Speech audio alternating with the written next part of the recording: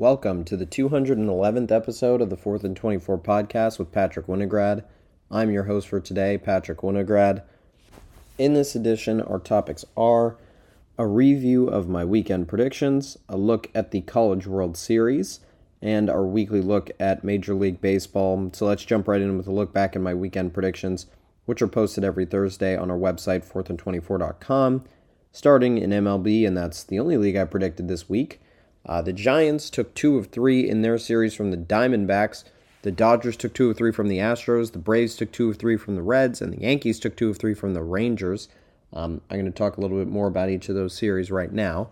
So the Giants taking 2 of 3 from the Diamondbacks. That was an interesting battle this weekend. The Diamondbacks coming into the weekend with a lead over the Dodgers and the Giants, who were in second and third place. I actually reversed the order. The Giants in second place and the Dodgers in third place.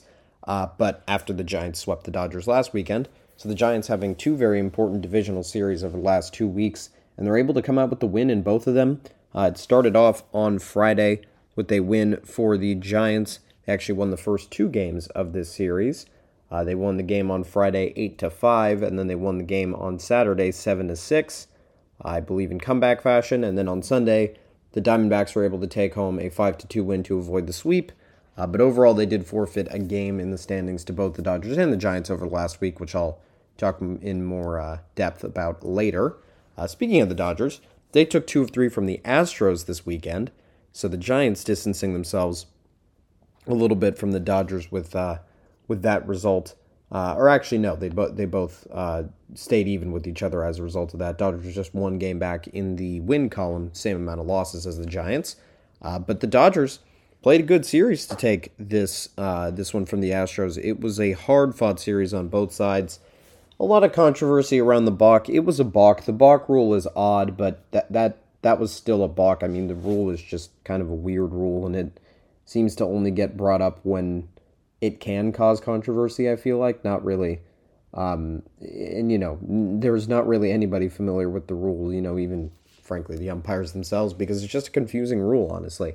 But regardless, the Dodgers came back that they got a win because of that balk. A 3-run 8th inning that ended with a balk scoring a run after the Dodgers had a pinch hit 2-run home run from David Peralta. They were down 7-3 in that game. They scored the first 3 runs of the game, actually, in the first inning on Saturday, but the Astros came back, scored 7 unanswered in the 3rd and the 5th and the 6th, including an Alex Bregman grand slam, until the Dodgers were able to get a pinch hit 2-run homer from David Peralta, and then in the 8th, a sacrifice fly from Jason Hayward and a ground rule double by James Outman to tie the game, and then that balk ended up winning the game. Friday's game, a much less exciting win, but a good start by Emmett Sheehan, the rookie, against J.P. France, his rookie counterpart. Mookie Betts led off the game with a home run and then hit a sacrifice fly, so he had the only 2 Dodgers RBIs until the 4th inning. Dubon and Tucker went back-to-back for the Astros to tie it up at 2, and then Dodgers got a double by Michael Busch to get a 3-2 lead. The Astros actually threw Miguel Rojas out at home to prevent another run from scoring, but that was enough for the Dodgers to win that game. And although I went in a little bit of reverse order, that still meant the Dodgers got the series victory.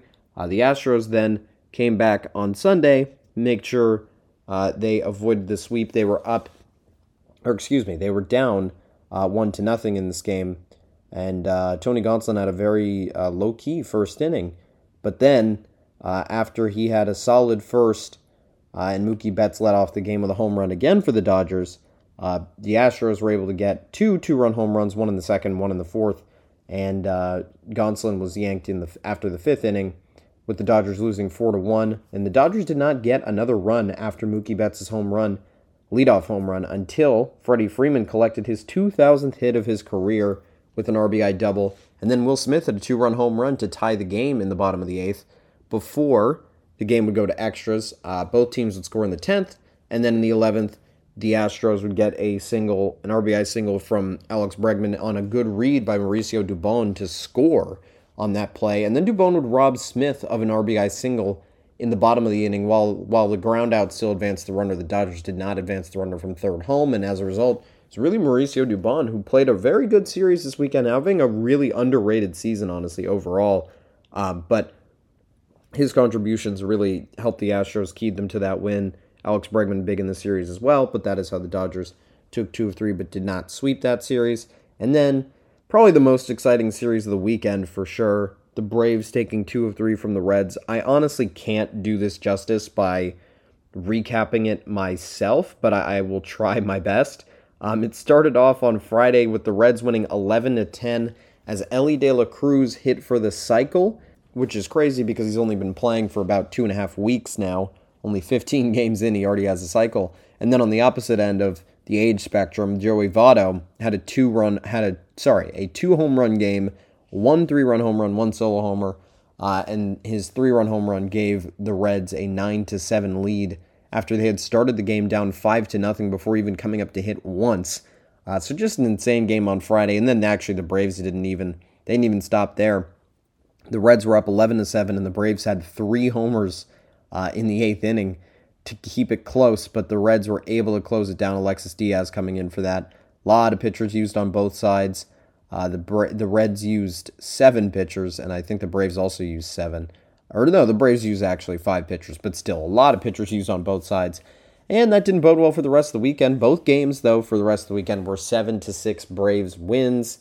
The start for the Braves on Saturday was made by Jared Schuster, a prospect. He gave up 4 runs, but this lineup for the Reds has been clicking for a while now. And outside of him, the Braves bullpen came in and shut it down. None of them gave up runs until Raisel Iglesias came in the 9th inning, but the Braves were already leading by 3. He gave up back-to-back home runs, but he was still able to escape with the win, or with the save, actually, so lucky for him that the Reds did go back-to-back. They did make this game very, very close, but despite the 8 home runs combined, the Braves escaped with the 7-6 win, and then the same thing happened on Sunday. This time, though, Raisel Iglesias with the scoreless save, the clean save, as the Braves were able to motor along to the victory. Big key in this one was Matt Olson's 3-run home run in the 6th that broke a 3-3 tie. And by the way, this weekend, Matt Olson was on fire. He's now leading the league in home runs, which is, he's having a great season. He should be an all-star with his counterpart in LA, Freddie Freeman, in the same way that both Sean Murphy and Will Smith, who I talked about a lot in the Dodgers series, should both be all-stars. That should be pretty simple for the fans and for MLB to figure out who's the catcher, who's the starting catcher, who's the backup, who's the starting first baseman. Should be pretty simple. Although, honestly, I think you can actually debate the order a lot at this point. Freddie Freeman in a recent slump. His OPS is kind of declining, and you got Matt Olson now leading the league in homers with an 890 OPS. So there's a real debate to be had there that I honestly wasn't a debate a few weeks ago. But at this point, now it might be. We'll see how Freddie Freeman closes out the rest of this first half. But right now, sitting at a 946 OPS, still 56 points higher than Olson's, but still both very good players. And then probably the surprise of the weekend.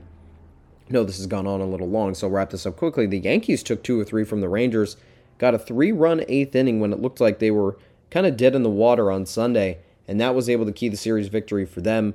They won the Friday game, they lost the Friday game 4-2 in extras, and then on Saturday, it was a Billy McKinney solo homer and throwing a guy out at home that actually ended this series for the Yankees. They were able to, or ended that game for the Yankees, as they got a 1-0 shutout. And then they won that game on Sunday, 5-3 to take the series. But that is it for my weekend predictions. I will move on from those and start talking about the College World Series. In our last podcast, we talked about the Thursday and Friday games in the perspective of my predictions, but did not talk about them overall. So I'll go to Sunday, even though we had recorded after those games were over. We did not talk about them at all. Number 2, Florida beat Oral Roberts 5-4. Still in the double elimination rounds as Oral Roberts won their first game against TCU. Florida going pretty solid throughout the College World Series, as we know. Got a good start from Waldrop in this game. He gave up 1 earned run in his 6 innings. Oral Roberts' starter gave up 5 earned runs, as Florida didn't score after the 4th inning, and Oral Roberts made it interesting, but They did have a 5-1 lead after the fourth, and Oral Roberts could not quite cut into the lead enough, although they did have an inside the park 2-run home run, which is something that you don't see very often. But then, after Florida got their victory, TCU eliminated Virginia by winning 4-3. Virginia, the first team to leave the College World Series. After I had mentioned them as a dark horse, they unfortunately got the tough draw of playing Florida.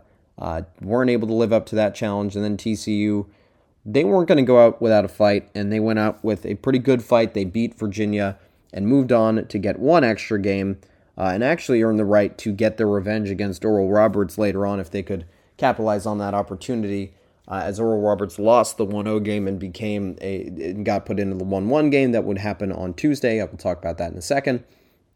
But then, on Monday, it was number 1 Wake Forest, who beat number 5 LSU 3-2. That was a 1-0 game, as LSU had already gotten their victory over Tennessee in the first round. And Tennessee beat number 8 Stanford to eliminate them from it. So 2 national seeds going down at the hands of unseeded teams. Meanwhile, all this time you had Wake Forest and Florida now going into the 2-0 slot, meaning that it would be them who were controlling their own destiny to get into the College World Series finals. It would be one of the other 4 teams that hadn't been eliminated by this time that would have to go through one of those teams and beat them twice to make it to the College World Series finals, and we will talk about that in a second. But Tennessee beat number 8 Stanford, as I said, that elimination there. Tennessee just chugging along throughout the playoffs. Last year, obviously, they were the number 1 team through most of the year, and they didn't even make it out of the Super Regionals. But this year, with, a worse roster on paper, but maybe kind of better team cohesion and a little more fight in them, they've kind of come in as the underdog, and they were able to do some pretty good things here in the College World Series.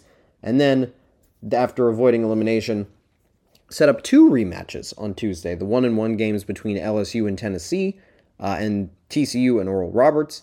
LSU, they beat Tennessee earlier in the tournament, and they were able to do it again. They won 5-0 on Tuesday to advance to the, I guess, technically the semifinals, although it's technically not that because it is, after all, a win 2 and you're in for LSU, but a win 1 and you're in for Wake Forest.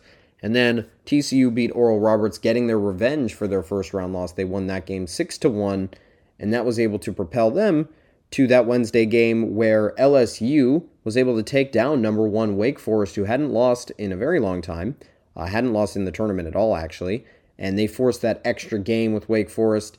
But then number 2 Florida beat TCU. That meant TCU was eliminated, and Florida was walking into the finals with a 3-0 record, and just waiting and sitting around for the weekend to wait until Saturday when the College World Series would start its final round. But before that happened, LSU and Wake Forest would play a very long, drawn-out 2-0 victory for number 5 LSU, handing Wake Forest their 12th loss of the season. But it should be mentioned that Wake Forest, coming into this series, or this little mini-series that ended up playing out with LSU, had 10 losses on the year, and after every single one of those 10 losses, they won the next game. They were 10-0 following losses this year, had not lost a series, but LSU able to become the first team to take back-to-back games from Wake Forest, and they do it at the most important time of the year and advance to the College World Series final, where they would take the first game from Florida 4-3 in the 11th inning. Tommy White with a homer to tie up the game after his homer was the one that walked it off against Wake Forest to advance to this round, and then Cade Beloso with a homer to beat Florida in the 11th inning. Well, he didn't directly beat them, obviously, but it was the home run in the top of the 11th, and then Florida did not equalize in the bottom of the 11th, but a very fun game in this one, 17 hits combined. Not able to push too many runs across, but the problem of not too many runs scored would be solved on Sunday when number 2 Florida would win 24-4 to force a Game 3 in this championship series. This series has been amazing. Yes, Florida did crush LSU on Sunday, but I'm really excited for tonight's final. If I were to give a prediction, I don't know who I would pick, to be quite honest. It really depends on who's on the mound. I think if you have Skeens going for LSU, I would favor them. And I think that is what's going to happen. So my unofficial, kind of official pick is Paul Skeens and LSU are able to get the victory and win the national championship over Florida, but I don't know if he's going to be starting. I don't know where to find probables for College World Series games, to be honest, unfortunately, because it's not covered that well by national media, in all honesty. Wish it was covered better, but tends to happen with any non-football or basketball college sports, and that's just kind of the way it is, but doesn't mean we still love watching them. Same thing with softball, should get more coverage as well. Didn't fit in quite with our timing with NHL and NBA playoffs going on, but I wish I could have said a lot about that because I actually paid more attention to the Women's College World Series than the Men's College World Series, I'm going to be quite honest.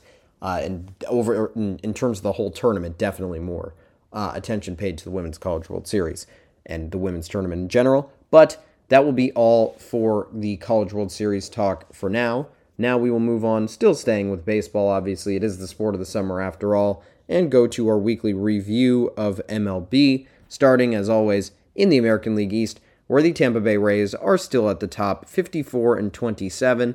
Right behind them, the Baltimore Orioles, who are 4.5 games back. Although, to be quite honest, I'm a little bit surprised that the Orioles didn't make up some ground this week. They had a good start to their series with the Rays, but just not able to capitalize on that start to the series. They did lose the second game. It was just a mini series, but overall, they traded those two games, which means that they didn't make up any ground, and in the end, they lost a half a game of progress. And then you have the Yankees, who have gotten back into third place, which is a good start for them. Still don't have Aaron Judge back. Don't know when he will be back, but still the Yankees kind of treading water without him. Well, they haven't been treading water, but they're starting to do that a little bit, which is a good sign. They're still 4-6 in their last 10, though, but taking 2 of 3 from the Rangers is no small feat. The second best record in the American League. It proves that the Yankees can still compete with the cream of the crop in the AL, despite not having Aaron Judge. And then you have the Toronto Blue Jays. They are 43-36, 1 game back in the loss column of the 43-35 Yankees. 10 games back of the Rays, though, overall. Looks like it's really becoming a 2-horse race between the Orioles and the Rays there. I don't know if anybody can catch them on that pace. It's just, they're just way ahead. Although there is still some time left. The Rays obviously challenged the Yankees last year for the division after the Yankees had a huge lead. And Tampa Bay was able to eventually close it down a little bit, but I think they only got as close as 3 or 4 games, and then the Yankees pushed it back out on them. But look, the Blue Jays probably not going to close that gap either, but both of these teams looking towards the wild card. We will see what happens with Alek Manoah in his little rehab stint, whatever you want to call it, his fix-everything stint down in the minors. I don't know what the correct term for that is, but whatever he's doing right now, we'll see if he can figure it out and get back to the MLB before the end of the season, and we'll see if that affects the Blue Jays. But for now, sitting 10 games back, but still in a good position. In the wild card chase, they are in the third wild card, just a half a game above Houston as things stand today. And then in the bottom of this division, you have the Boston Red Sox, who are only 3 games back of the Blue Jays for that final wild card spot. But just a game above 500, it's probably not going to cut it in the American League. It maybe would cut it in the National League, but that would still put you behind the Dodgers by a significant amount. But the AL is pretty deep. The National League is pretty much 6 teams deep in terms of very, very good teams, and then there are a lot of teams with a lot of talent under it. But the American League, it really feels like this league is going 8 or 9 teams deep, depending on if you want to include Boston or Seattle as the 9th team. I think at least you got to look at the Angels as a team that should be a playoff team, but not quite with this current format. Obviously, I don't want them to expand anymore. I think 6 teams is enough, honestly. And it keeps the spirit of baseball being the toughest playoffs to get into alive. But at the same time, the Angels and the Astros both on the outside looking in right now, which is hard to comprehend, but all 3 American League East teams from 2nd to 4th are in the 3 wildcard spots. When they play each other more in the division, that'll start to even out. I don't think that's going to hold for the whole season. I think just the math just doesn't work out that way. But at the same time, right behind those 3 are all American League East and West teams, with Boston in the middle of Houston, the Angels, and then Boston in third of that little mini group, and then Seattle. So it'll be interesting to see what happens there, because those teams in the AL West could also beat each other up and kind of negate the impact of the AL East fighting it out. So it'll be very interesting to watch as the season goes on. I know it's too early to talk about the wild card, but we are almost halfway through the season, so maybe it's okay to start talking about it. I don't know. I think it's still, in my opinion, it's too early. But I'm the one talking about it, though, so maybe I don't think it's too early. It's a little early to talk about it seriously. It's late enough that you can think about it and look at it in your little peripheral vision there. But then in the AL Central, it's the Minnesota Twins. They are 40 and 39, excuse me. They have won 4 of their last 6, but they're still 5-5 in their last 10. But the Guardians aren't too far behind anymore. They're 37 and 40, 2 games back, despite having that pretty bad record on the season. They're starting to figure things out though with their pitching staff. As soon as they get healthy, I have belief that they will be able to do pretty good things this season. But they're 6 and 4 in their last 10 games. And then you have the Detroit Tigers, who are 33 and 43. They're 5.5 games back, 6 and 4 in their last 10. Honestly, pretty solid for the expectations that we have for this team, which are very, very low. But overall, this division, you're just never going to be out of it. They're 10 games under 500, but only 5.5 games out of the division lead, which is crazy when you look at a team like the Padres, who are just 4 games under 500, but they're 10 games out of the league, or 9.5 games out of the lead in the National League West. So it's just crazy how that works out. But the Central, not a very strong division. And then you have the White Sox. They are 34 and 45 on the season, 6 games back, just a half game back of the Tigers. They've won 2 in a row, but they are 4 and 6 in their last 10.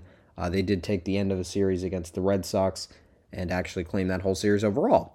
But then you have the Royals at the bottom of this division, as they have been for a while, and as they will stay probably, 22 and 56 on the season, 17 and a half games back. They just don't have the talent to compete, even in a weak division. They're just a young team. They're on the up and up, but frankly, they're not really on the up and up because this season they were actually supposed to take a little bit of a step forward, and really feels like they've taken a step back, which is not great, not ideal if you're a Royals fan, but I think they'll be better in the future. They do have a lot of talent, a lot of prospect capital, and they should be adding more this trade deadline because of the fact that they've been able to get some production out of, first of all, Scott Barlow, and second of all, Aroldis Chapman, who was a little budget signing there, but has ended up being a pretty good player over the course of the year. So they will get some prospects out of him from a good team. Maybe the Dodgers, we'll see. There are a lot of teams that need bullpen help. Everybody always needs bullpen help come the trade deadline. So we'll have to see what happens there with the Royals. But then let's move on to the AL West. I talked about the wild card with this division a little bit earlier, so not much to talk about there. But at the top of the division, you still have the Texas Rangers at 47 and 30 on the year. The Astros are behind them at 42 and 36. They are 5.5 games back overall. But that, I mean, it's surprising. I think that the Angels, when they score 24 runs in a game, should probably come out with the series victory. But no, they lose the series against Colorado, who is one of the worst teams in the league. So just a very surprising result there over the weekend. But still, the Angels, because of that result, not able to make up any ground on the Astros and still staying behind them despite the Astros losing their weekend series. But then you have the Mariners. They are 37 and 39, 9.5 games back of the lead. And then the A's at the bottom of this division, of course, at 20 and 60. They have lost 9 of their last 10 and the last 2 in a row. But overall in this division, you got a few good teams at the top, obviously, with the Astros and the Angels just behind the Rangers. The Rangers, obviously, a very good team as well, but the Astros and the Angels, very important in that wild card discussion that maybe is a little too early to have, as I've been talking about, but for now, I will start having it. But yes, I've talked about those contributions and where everybody is in the American League, so I will move on now, start talking about the National League, and starting in the East, where we have the Braves, who are 50 and 27. They have won 9 of their last 10, doing very well overall. Obviously, the best record in the National League. Just took that series from the division-leading Reds over the weekend. Behind them, you have the Miami Marlins, who are 45 and 34, and now they are starting to really kind of kick it into high gear. They have been on a tear recently and just overall playing very, very well. They're now up to the top wild card spot over the Giants and over the Dodgers, and 6 games back of the Braves overall, 7 and 3 in their last 10. And then in third place in this division, you have the Philadelphia Phillies. They're 40 and 37 on the season. They got the weekend series over the Mets, who played very, very sloppy. I mean, I think you could use a lot of different adjectives to describe their play, and none of them would be positive at all, but I think sloppy is probably the best way you can describe it. It just wasn't a good weekend for the Mets. But the Phillies, they've been playing well recently. They're 7-3 in their last 10. If they continue to play how they've been playing recently, I think they'll probably trend towards being a playoff team, and they'll make it really close in terms of the race between them and teams like whoever comes in second and probably third in the NL West. Don't know who that's going to be yet, but between the Diamondbacks, the Giants, and the Dodgers, whoever kind of has a rough second half, and then also the Marlins themselves could, fall off the table a little bit. It's really interesting to see what they're going to do with the team. I don't know if they're going to be buyers. They're definitely not going to be sellers, but don't quite know what that strategy is for them. And then the Mets, on the other hand, they're just going to be one of the most disappointing teams of all time, and there's really no way around that. You can't really sugarcoat it. There's no way to cut around it. I mean, they have one of the highest payrolls of all time. They have maybe the highest payroll this year, I think, in MLB, and they are under 500 by 7 games. And really, the Padres would also be in that conversation had the Mets not come along and done the same thing in the same year. But they're also pretty disappointing. But the fact of the matter is, the Mets are as close to the Phillies as they are to the Nationals in last, and both of those positions are double digits behind the Atlanta Braves. So they're nowhere close to where they should be. They're nowhere close to where they were last year. It really just feels like it's been a downward spiral ever since they lost that series to the Padres in the wild card round last year. But speaking of the Nationals, they're 30-47 in last place, as I said, a .390 win percent on the year.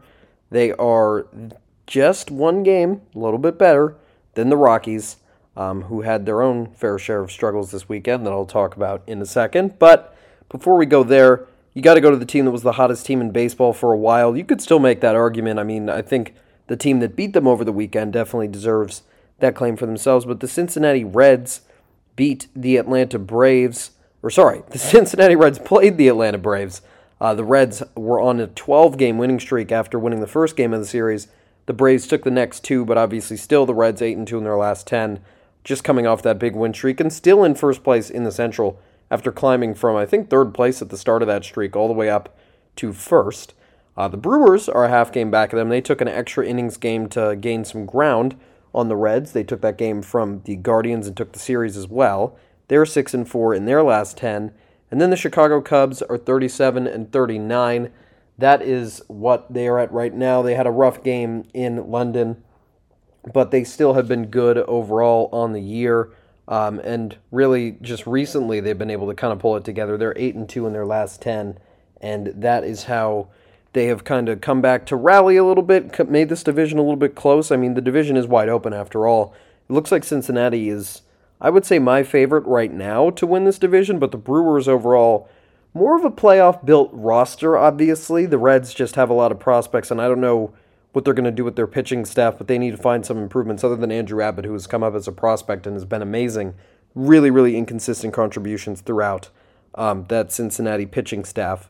And their bullpen has been good as well, but recently, even during the winning streak, has caused some angst in some of their comeback victories and some of the victories that they've had where they've been up. Their bullpen has made it close, so not the most ideal. I don't really think they're too much of a threat in terms of a World Series quality team, but if they get hot again in the playoffs, it'll be interesting to see what they can do with that.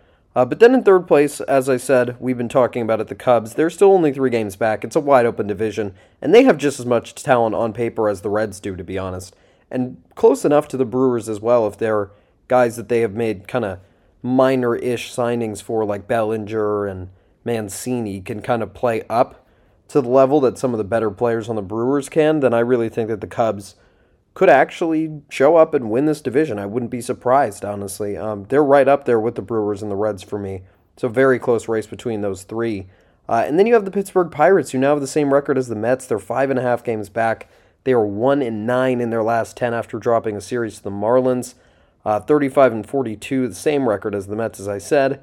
They just haven't pulled it together. I mean, they were going so well at the beginning of the season, but really I think they started off 19-7 or 19-8, something like that. And since then, they've just kind of been in a nonstop down tilt. And really, just because of that, they've kind of taken themselves out of the division race, unfortunately. A very fun team to watch at the beginning of the year, but recently not so much. And then you have the St. Louis Cardinals at the bottom of the division, 32-45 on the year, 8.5 games back. They are 5-5 in their last 10. Playing 500 over their last 10 games is a good sign that they're moving in the right direction, but 13 games under 500 nearly halfway through the season. I mean, the All-Star break is in 2 weeks, and they're still 13 games under, so I don't think that moving in the right direction is still enough. They're lucky to be 8.5 games back in this division. I mean, as we see, the Phillies are 10 games back, and they're above 500 in their division, so it could be a lot worse for the Cardinals. They're lucky with the division they play in that they still have a chance to even be in a playoff conversation. They're still way out of it right now, but the fact of the matter is, this is the roster that at least has the best hitting in the division. I don't know about their pitching staff at all. It's been pretty bad all year long, so maybe definitely not the best pitching staff, and maybe you could say not the best overall roster considering how Cincinnati's prospects have come up and played, because now their lineup has gotten really scary as well. But that's all I got for the NL Central. I will move on to the final division that we will talk about on this podcast. It's the NL West, as always, starting with the Arizona Diamondbacks at the top, 47-32. Didn't think I'd be saying this about them at this point in the year. I think I'd talk about them in playoff contention, but I didn't expect them to be in first, definitely not, and I definitely didn't expect that the second place team would be the San Francisco Giants. I kind of disrespected them early on in the season, said that, you know, even if they got hot at certain points in the year, it's still just a decent roster at best, and it wouldn't be a playoff roster, but I'll admit that I think I was wrong about that at this point. I still don't think they're a lock for the playoffs. We still have the Phillies with a lot of talent. If the Cubs and the Reds start to continue to play how they've been playing recently, then they will be probably taking up two playoff spots, one in the wild card and one as the winner of the division. And then you have teams like the Dodgers that are still behind the Giants with, frankly, better rosters on paper. So it'll be interesting to see what happens there. And then you have teams like the Marlins that are kind of shocker teams like the Giants. And we'll just have to see how that turns out at the end of the season. It'll be really interesting to watch. But I think that the Giants, honestly, I have more belief in them. I'll say this. Between the Giants and the Marlins, let's say, I think I have more confidence in the Giants keeping it up than I do in the Marlins, honestly. And the Marlins have a great roster and really good pitching as well. But I just do have that confidence in the Giants because they did have that 2021 season. You know, even if 107 wins is somehow slightly, I can't say it was a fluke, but a little bit fluky, they still are not a team that should be, you know, under 500 by many games the year after. And you know, I think where they should be is somewhere in between that 107 win mark and that 80 or 90 or that 70 or 80-ish win mark that they were in last season, which puts you at around 90, 95-ish wins. And I really feel like this team is probably going to get to that, maybe 88, 90, somewhere in that range. And I think that's about right for this team, kind of averaging out the two seasons back to back that were one really bad and one really, really good. But I didn't think they were going to be that coming into the season, but now it seems like they really are somewhere in between the 2021 and 2022 team. And they're not, it's not just that 2021 was a fluke or that 2022 was who they are or that 2022 was a fluke. It really feels like they're somewhere in between. And that win percentage right now, that .564 win percentage, if you look at the pace of that, that would give you 91 wins over the course of the year. So maybe they can get on that pace. We'll see if they can stay there. But then you have the Dodgers behind them.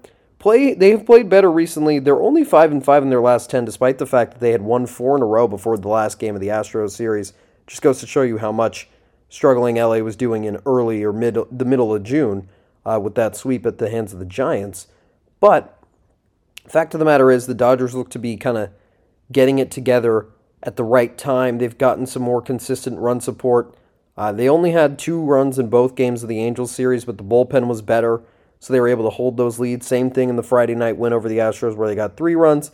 And then on Saturday they got 8, and on Sunday they got 4 in regulation innings and then 1 in extras. So it really feels like this series in cores is going to be pretty important to gauge where the Dodgers are going forward.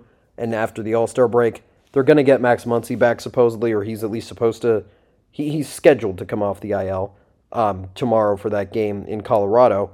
So that'll be an interesting thing to see when he gets back in the lineup if the Dodgers can get some more consistent run support, some more consistent production from the middle of the order than they've been getting in the past. But James Outman and David Peralta have kind of rebounded from slumps to start playing really well recently. And then obviously that top three of Mookie Betts, Freddie Freeman, and Will Smith is always going to be there and contribute, although even Freddie has had a recent slump a little bit. So we'll see if the Dodgers are able to kind of pull it together, get some really strong numbers that they put up in cores, and then carry that forward into the rest of the end of the first half. Kershaw's going for them on Tuesday, so massive favorites in that game if you're a betting person.